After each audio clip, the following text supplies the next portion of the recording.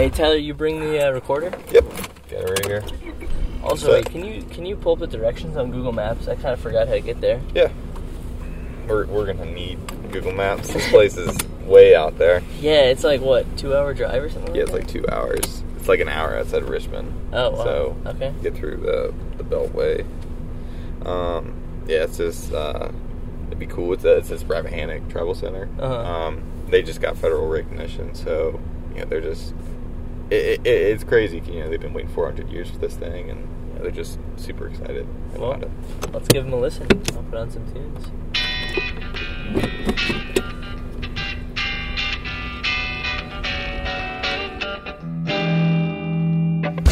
Welcome to the Global Inquirer, an undergraduate research podcast at the University of Virginia that takes a look at case studies to examine how global trends are impacting real lives. As you heard at the outset, Tyler and I drove out to southeastern Virginia to chat with the chief and members of the Tribal Council of the Rappahannock Tribe. We'll take you back out there to listen to the roundtable discussion that we had, and you'll hear some of Tyler and my commentary during the car ride back as we reflect on a really insightful discussion that we had. So, to start, we're sitting down with the Rappahannock Tribe here, and can you tell us a little bit about where we are in Virginia, a little bit about your tribe, a little about the background? I know you can't touch on all the history in one podcast, but just some background into your tribe. Okay, well, I'm Chief Ann Richardson, and I'm joined by my Assistant Chief, Mark Fortune. Barbara Williams is the chair of my council, and Jerry Fortune is a tribal council member. Welcome you here today. Into what we call downtown Indian Neck, which is a crossroad in the middle of nowhere at our tribal center. And our tribe has been here, archaeologists say, 11,000 years that we know of, and we're doing archaeological studies on the river now that we think are going to prove to be much earlier than that. This property lies between the Rappahannock River and the Mattaponi River. And so historically, we were on the Rappahannock, and as we were moved off, this was our winter hunting ground when we were on the river. So when we were moved off the river, this is where they moved us to. And were there any defining moments that could characterize the tribe, or defining moments that changed the history or dynamic of how the tribe moved forward in a historical context? The really interesting thing about our tribe is probably the same with other tribes, but I've always found it interesting that who we were in the 1600s is still who we are today. We very much think the same. We still,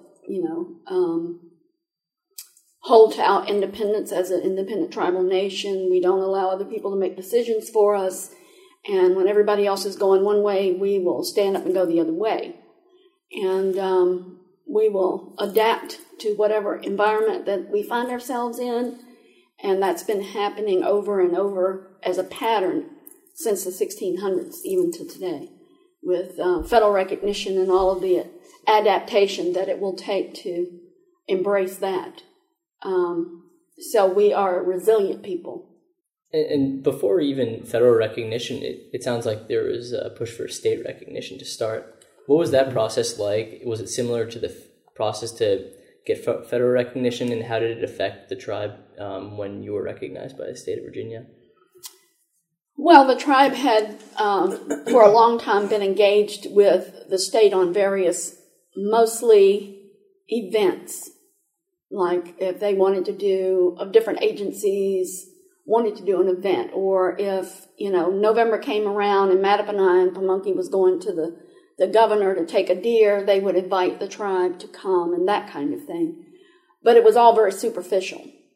My parents went to work at Jamestown in 57 when Jamestown Park opened, and helped to build the Indian village down there and furnish it with the wares. And so they had a relationship with the state because of that for a long time, but they were not honored the way they should have been, and the tribe had not received the formal recognition that it should have received. And so that was when all of the tribes came together and began to push for state recognition. And then when that occurred, we ended up with an Indian commission, study commission of, I think they brought in an anthropologist or historian, and then the various people that were in the General Assembly members.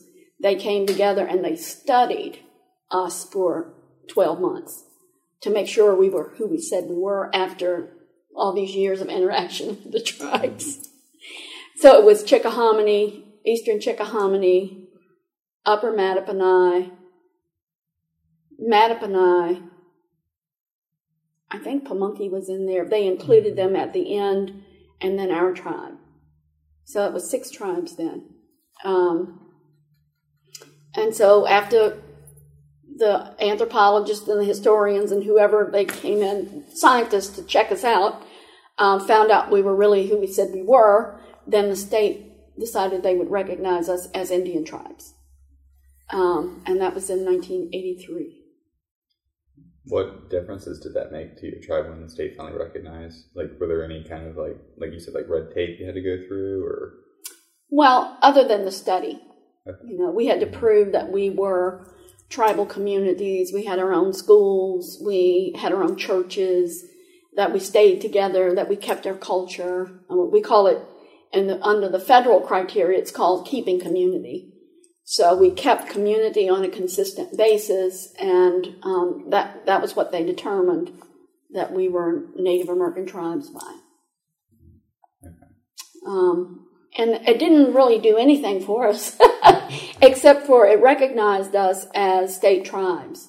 And it did create an Indian commission that each representative from each tribe, as the tribe decided who they wanted to represent them, would go there as a commissioner. And they would serve as an appointee of the governor for whatever time period that was. I think it was every 4 years they redid commissioners. And these people would come together and work on various issues that was before the state pertaining to tribes. And it sounds like then federal recognition now will be pretty transformative in, like how the tribe is recognized and developed over time.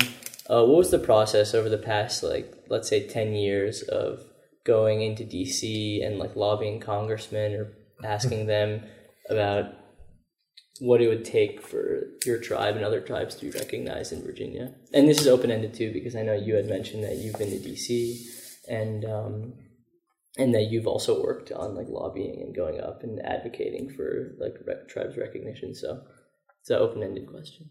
And at that time period, a strategy that the tribe used because of all the persecution that was taking place here against the tribe, that families would decide who was going to go north, where they could get education and jobs.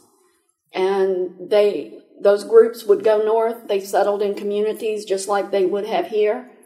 And they worked and sent money home to the tribe to pay lobbyists to fight for our recognition in Richmond, where we would not have been able to do that because the people here couldn't get jobs and couldn't get education. So the only education we had was our own tribal schools, and the only jobs we had was farming and our own timber companies and things like that the tribe was able to do. We couldn't go out and get a job somewhere. I just feel that it was a very tiresome task to take on. When it first started, you got energized in doing that, and as you would continue working with the legislators that were up there, and you would, more or less give them your statements of why we need to be, and in reference to some of the other federal recognized tribes that have soon been all around the country. And here you are in Virginia, and you don't have the first federally recognized tribes, especially since we were the first for the colonists to even meet us, here. And it saddened me that they didn't even know the history of all of this. But when you went to them, it was like they were trying to pacify you. Like, I understand what you're going through. We're going to see what we can do. And then that was basically the end of it. and we did this for years, going up there to different legislators that were either for or against. We wanted to meet with the ones that were for us just to reiterate and make sure they were going to be supporting. The ones that were in opposition, that took a little while to just try and get to even see them. This last time, when it actually was so close, it kind of made me nervous, thinking, is it really going to go? Mm-hmm. And when we finally found out that it was passed through the Senate and it was going to the president to be signed, then you still had little apprehension about, is he really going to sign this because of stipulations that had to be in our bill?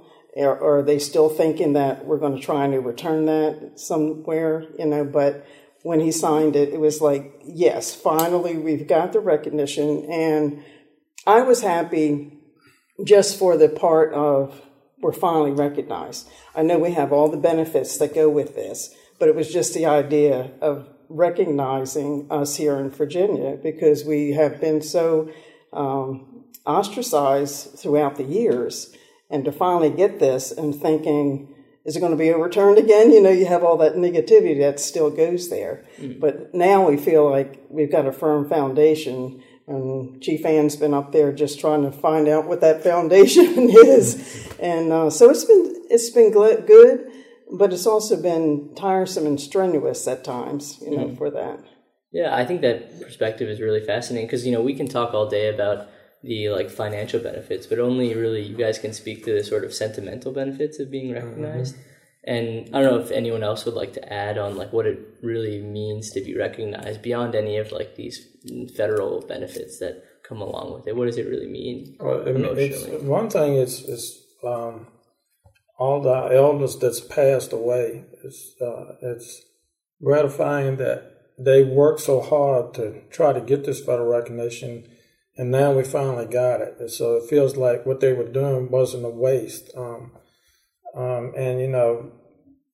to be able to accomplish that for your people proves that what they were doing, we finally finished it up. And now we got to go see where we go from here with it. As far as the young people in the tribe, getting them involved and everything. So I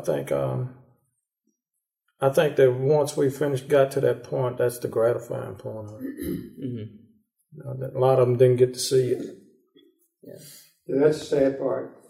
Because I remember when Thomasina Jordan was still alive, which is a bill that's named after the bill, one of the congressmen or senators, whoever he was, told her she would never live to see federal recognition. And when he was right.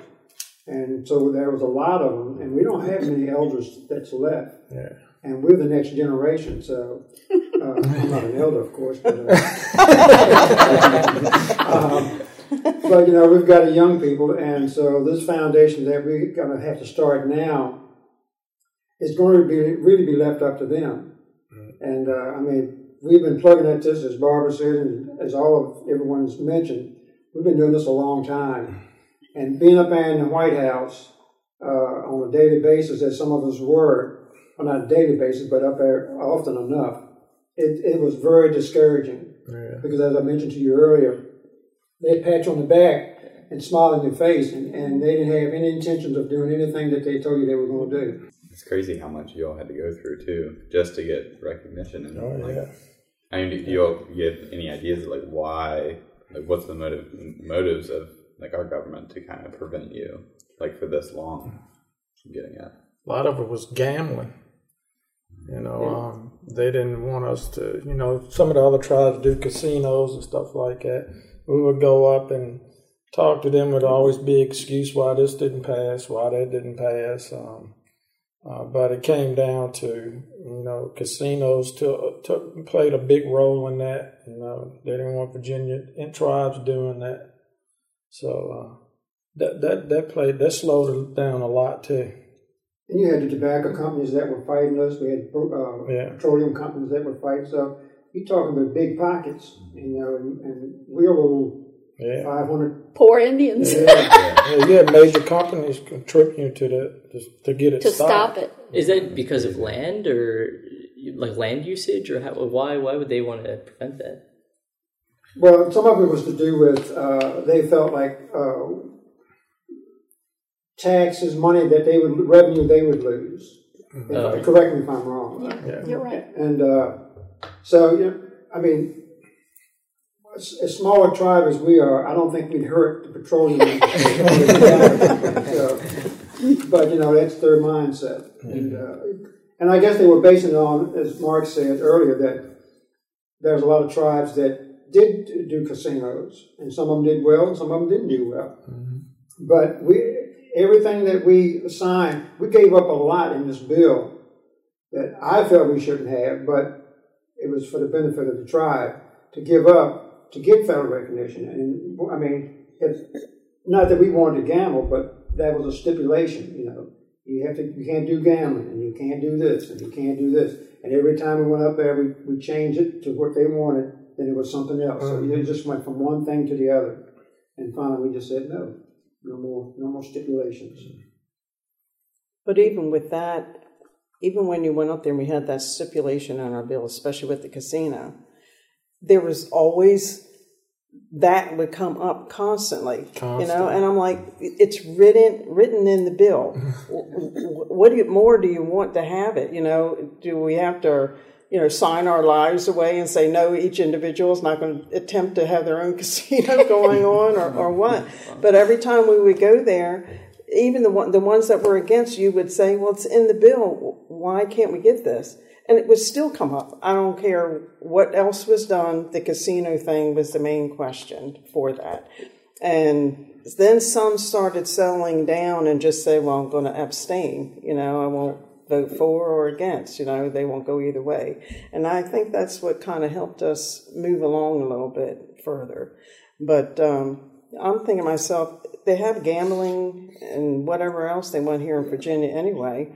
And a lot of people go out of state to go to the casino. So the ones that are living here, if they're going out and spending the money out there, they're certainly not bringing any revenue and taxes reforms in here. So, but I mean, I just thought that, like Jerry said, I think we sold ourselves out on some of the things because most of the tribes that have gotten federal recognition didn't have to have any of those stipulations put on their bill.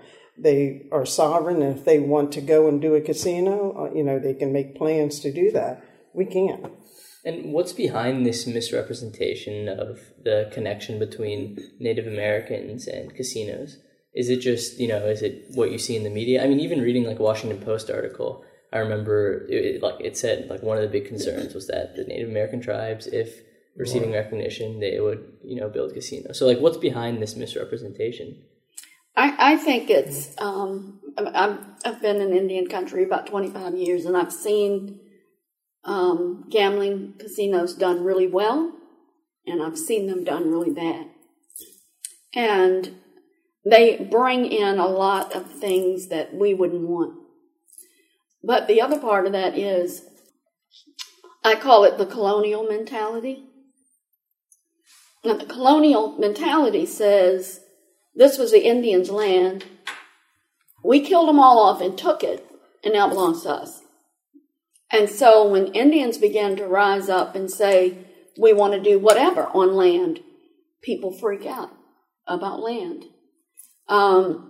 And so I think because of all the work that was done out west with the tribal nations setting up casinos, and very successful ones like Foxwood up in Connecticut and the Sun at Mohegan, municipalities began to really fight those tribes because they were trying to take up land for this development. And they really resented it. I think you were with us when we went to hearings in Washington, when the people from Stoneham, Connecticut came out and started just barraging the tribe with all of these accusations. And the main thing was that they weren't even Indian. I mean, they didn't even want to talk about you're doing this with the land or you're doing that. They wanted to attack their ethnicity and say, you're not Indian, blah, blah, blah, blah.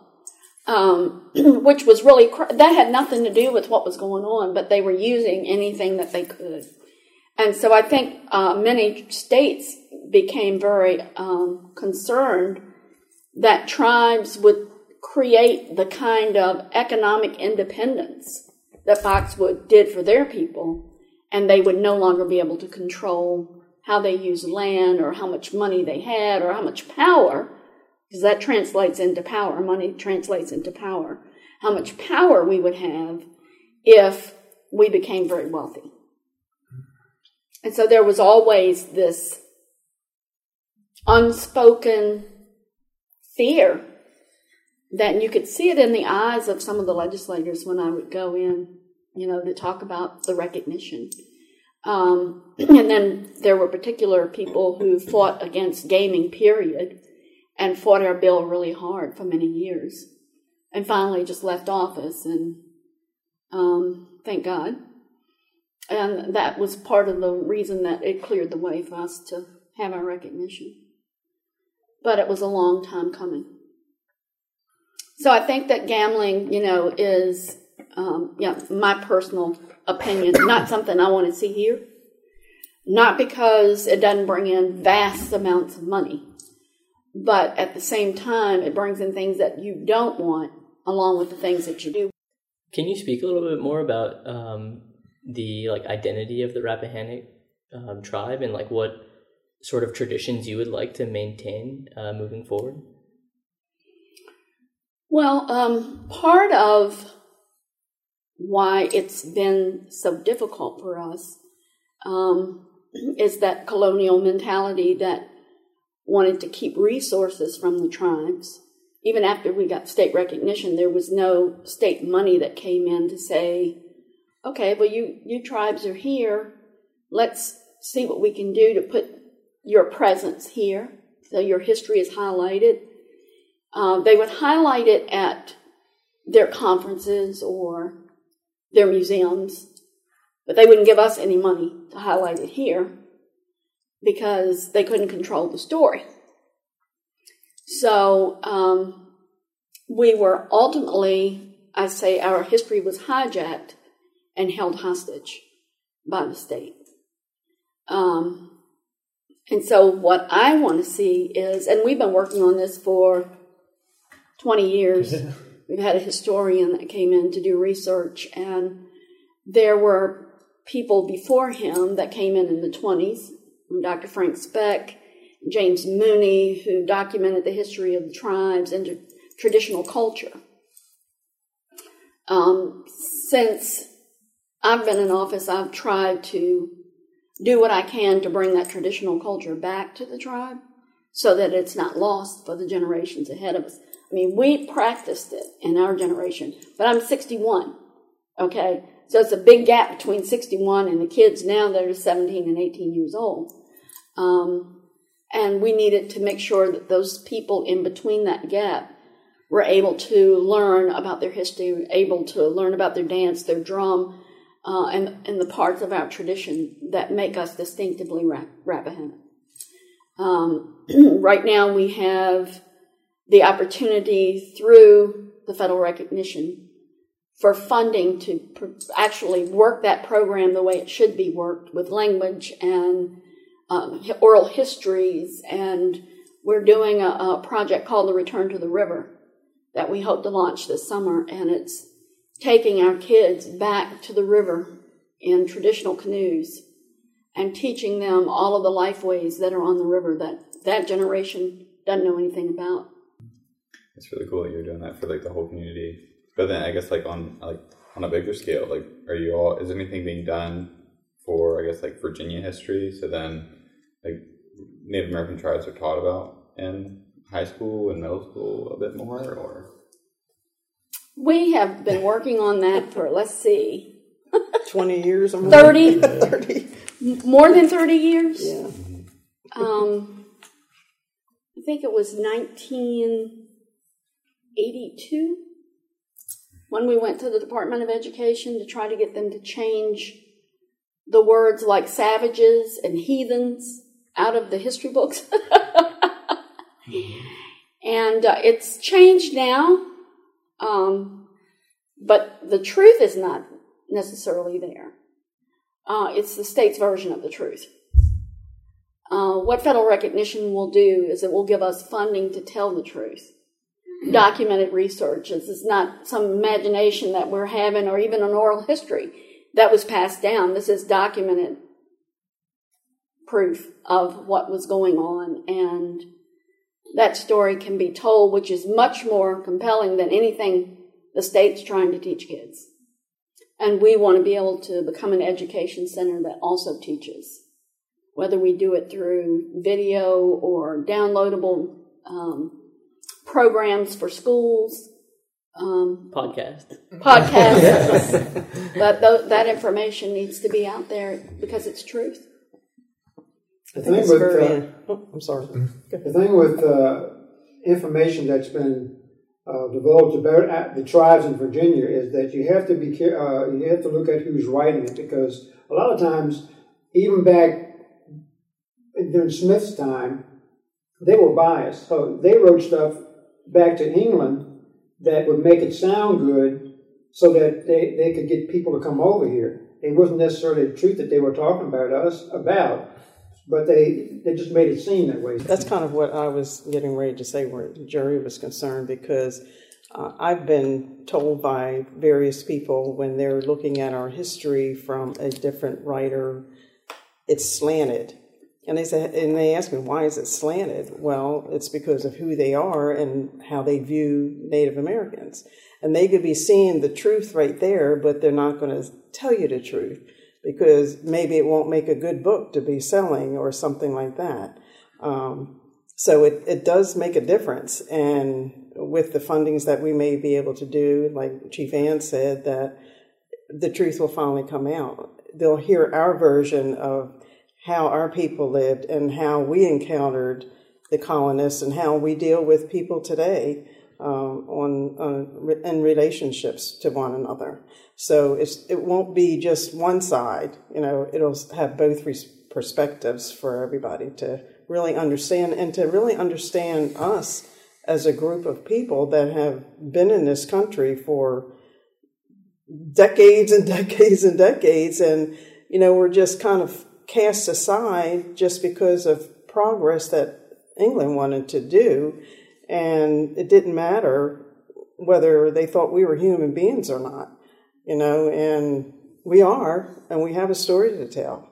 And I think the generations that are coming up, not only in our own tribe, but just society in general, I think they need to know what really is going on and how to deal with situations, because we're here and we're not going away, and we need to learn as much as possible, from one another. And I think that would make a better relationship within the communities and elsewhere. There's been lots of people that would come up to us and ask us, well, that's a nice costume you got on there. Well, that's very degrading to me because it's not a costume to me. I'm not out doing Halloween. And so this is part of the learning process that people need to know, that the regalias that we wear are ceremonial and we wear them with respect.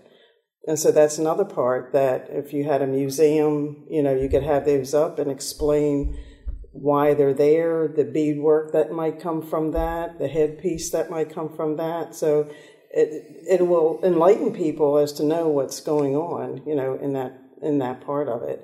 And I just feel that hopefully with this federal recognition that we'll be able to even fund our museum, because this building here is just a two-phase building that we had. We had plans on the opposite side here to have a museum. So we're hoping one day that we'll see that. I hope I get to see it, over time. But it's something that's been planned many years ago. Mm-hmm. So.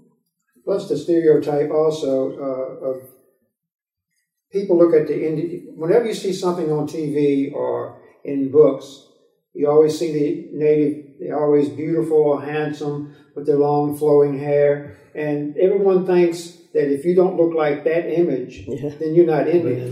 But all Indians don't look alike. And then the other part of that is, that the state has held our history hostage. And so if people come up and they are ignorant, you really can't blame them. Yeah. Because of what has gone on here with the history. So it is an opportunity to teach people and help them to learn about the people that live right around them that they don't know anything about. We have people live right around here. Well, they know who we are now. They probably knew who we were all along. But a lot of it, in the olden days, and when I was growing up, being Indian was not popular. And so their kids, we would meet down the dirt road here and play together all day long. And then we'd go our separate ways. And then if their parents found out that they were hanging out with us, they got punished. They weren't supposed to be with us because we weren't good enough for their kids to play with. So, it's the ignorance is all around you. I mean, you don't have to go somewhere else to see it. I mean, you can find it right in your own neighborhood. Well, I think that's a great place to conclude here, our little roundtable discussion. Thanks again for doing this. We really appreciate it. And we're looking forward to making this into an episode and whatnot. I think this will be really incredible. And that concludes our really fascinating discussion with the Rappahannock tribe. Here we'll take you to Tyler and my commentary during the ride home as we reflect on the roundtable to chat.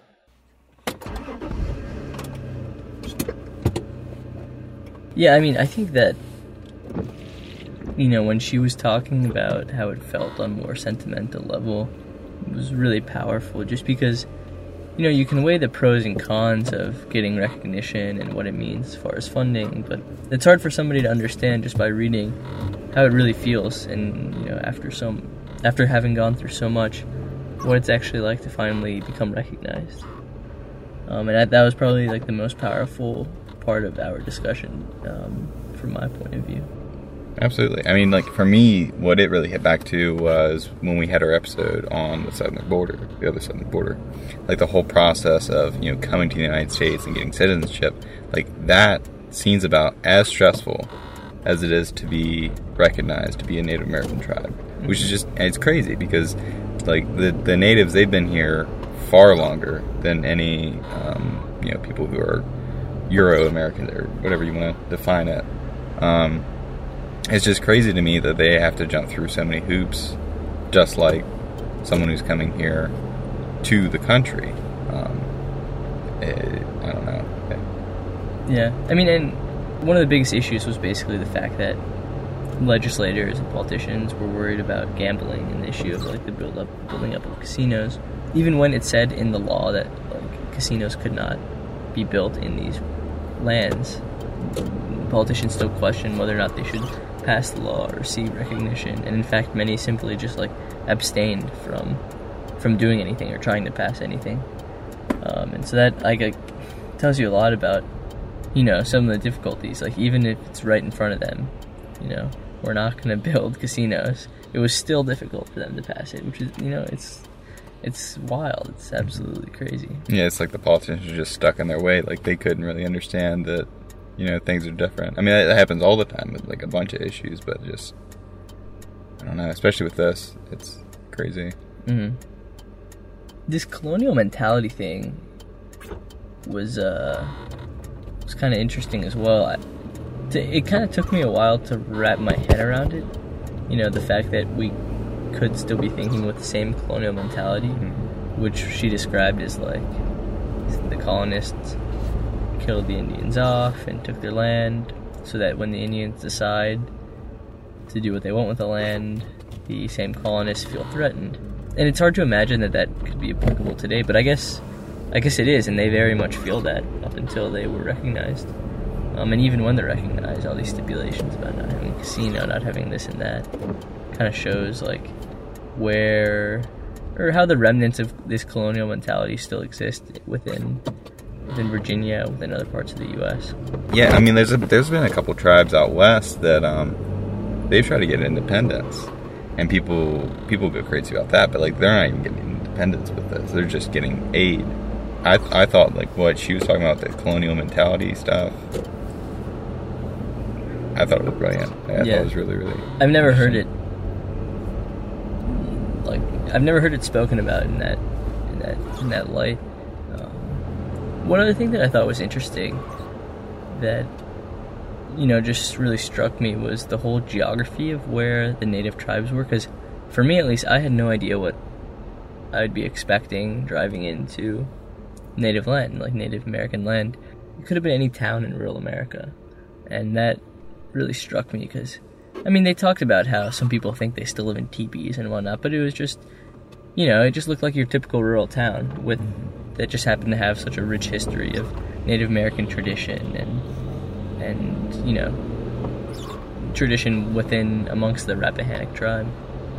So it's a lot different here on the East Coast than in the West because most of those who were living on the East Coast were killed off. And so the people we get to see are the remnants of, like, they're not the full tribe. Whereas out West, like, it really is more of the full tribe. Like, they're much easier to retain their culture because, and there's just more of them. There are only 200 some odd individuals that identify as, like, you know, that they are in the Rappahannock tribe. Yeah, I remember you had a few questions about how like Native Americans are portrayed in history books that I thought were really interesting, and it kind of made me think twice about what I read when I was younger about Native Americans and how I perceive them still, you know, like even right before walking in and interviewing them, like how you perceive what is a Native American. And yeah, they made me realize it's so simplistic, but they made me realize that, like, not all Native Americans look alike, for example, and that's something that you just kind of have this vision of a Native American, when in reality they're so different across tribes, across regions, and everything like that. So that was like a good, not awakening, but it kind of like you know, made me step back and think about what I had learned and some of the misperceptions that I had about Native Americans coming into this kind of interview, or this kind of like roundtable discussion. I think that's really important because a lot of people don't really understand what you should do, like how to interact with Native Americans. A lot of people may think it's like a show. That they used to have powwows across from my school. And everybody's like, oh, you know, look at their, like, say, like, people will be like, oh, I like your costume. Yeah. It's not a costume. Right. It's their tribal garb for the event. I remember they talked a lot about how people don't know that November is Native American History Month. I didn't know that, like, I'll be honest up front. Like, I had no clue that November, that's not, like, something that's emphasized at all in classes in school or anything like that. So, you know, maybe that'll receive more attention in the months of November to come. Maybe. I mean, that's what you hope. Yeah. But, like, the way that she said it, you know, what their main goal is, and I think it's really good what their main goal is, to retain their culture within their tribe.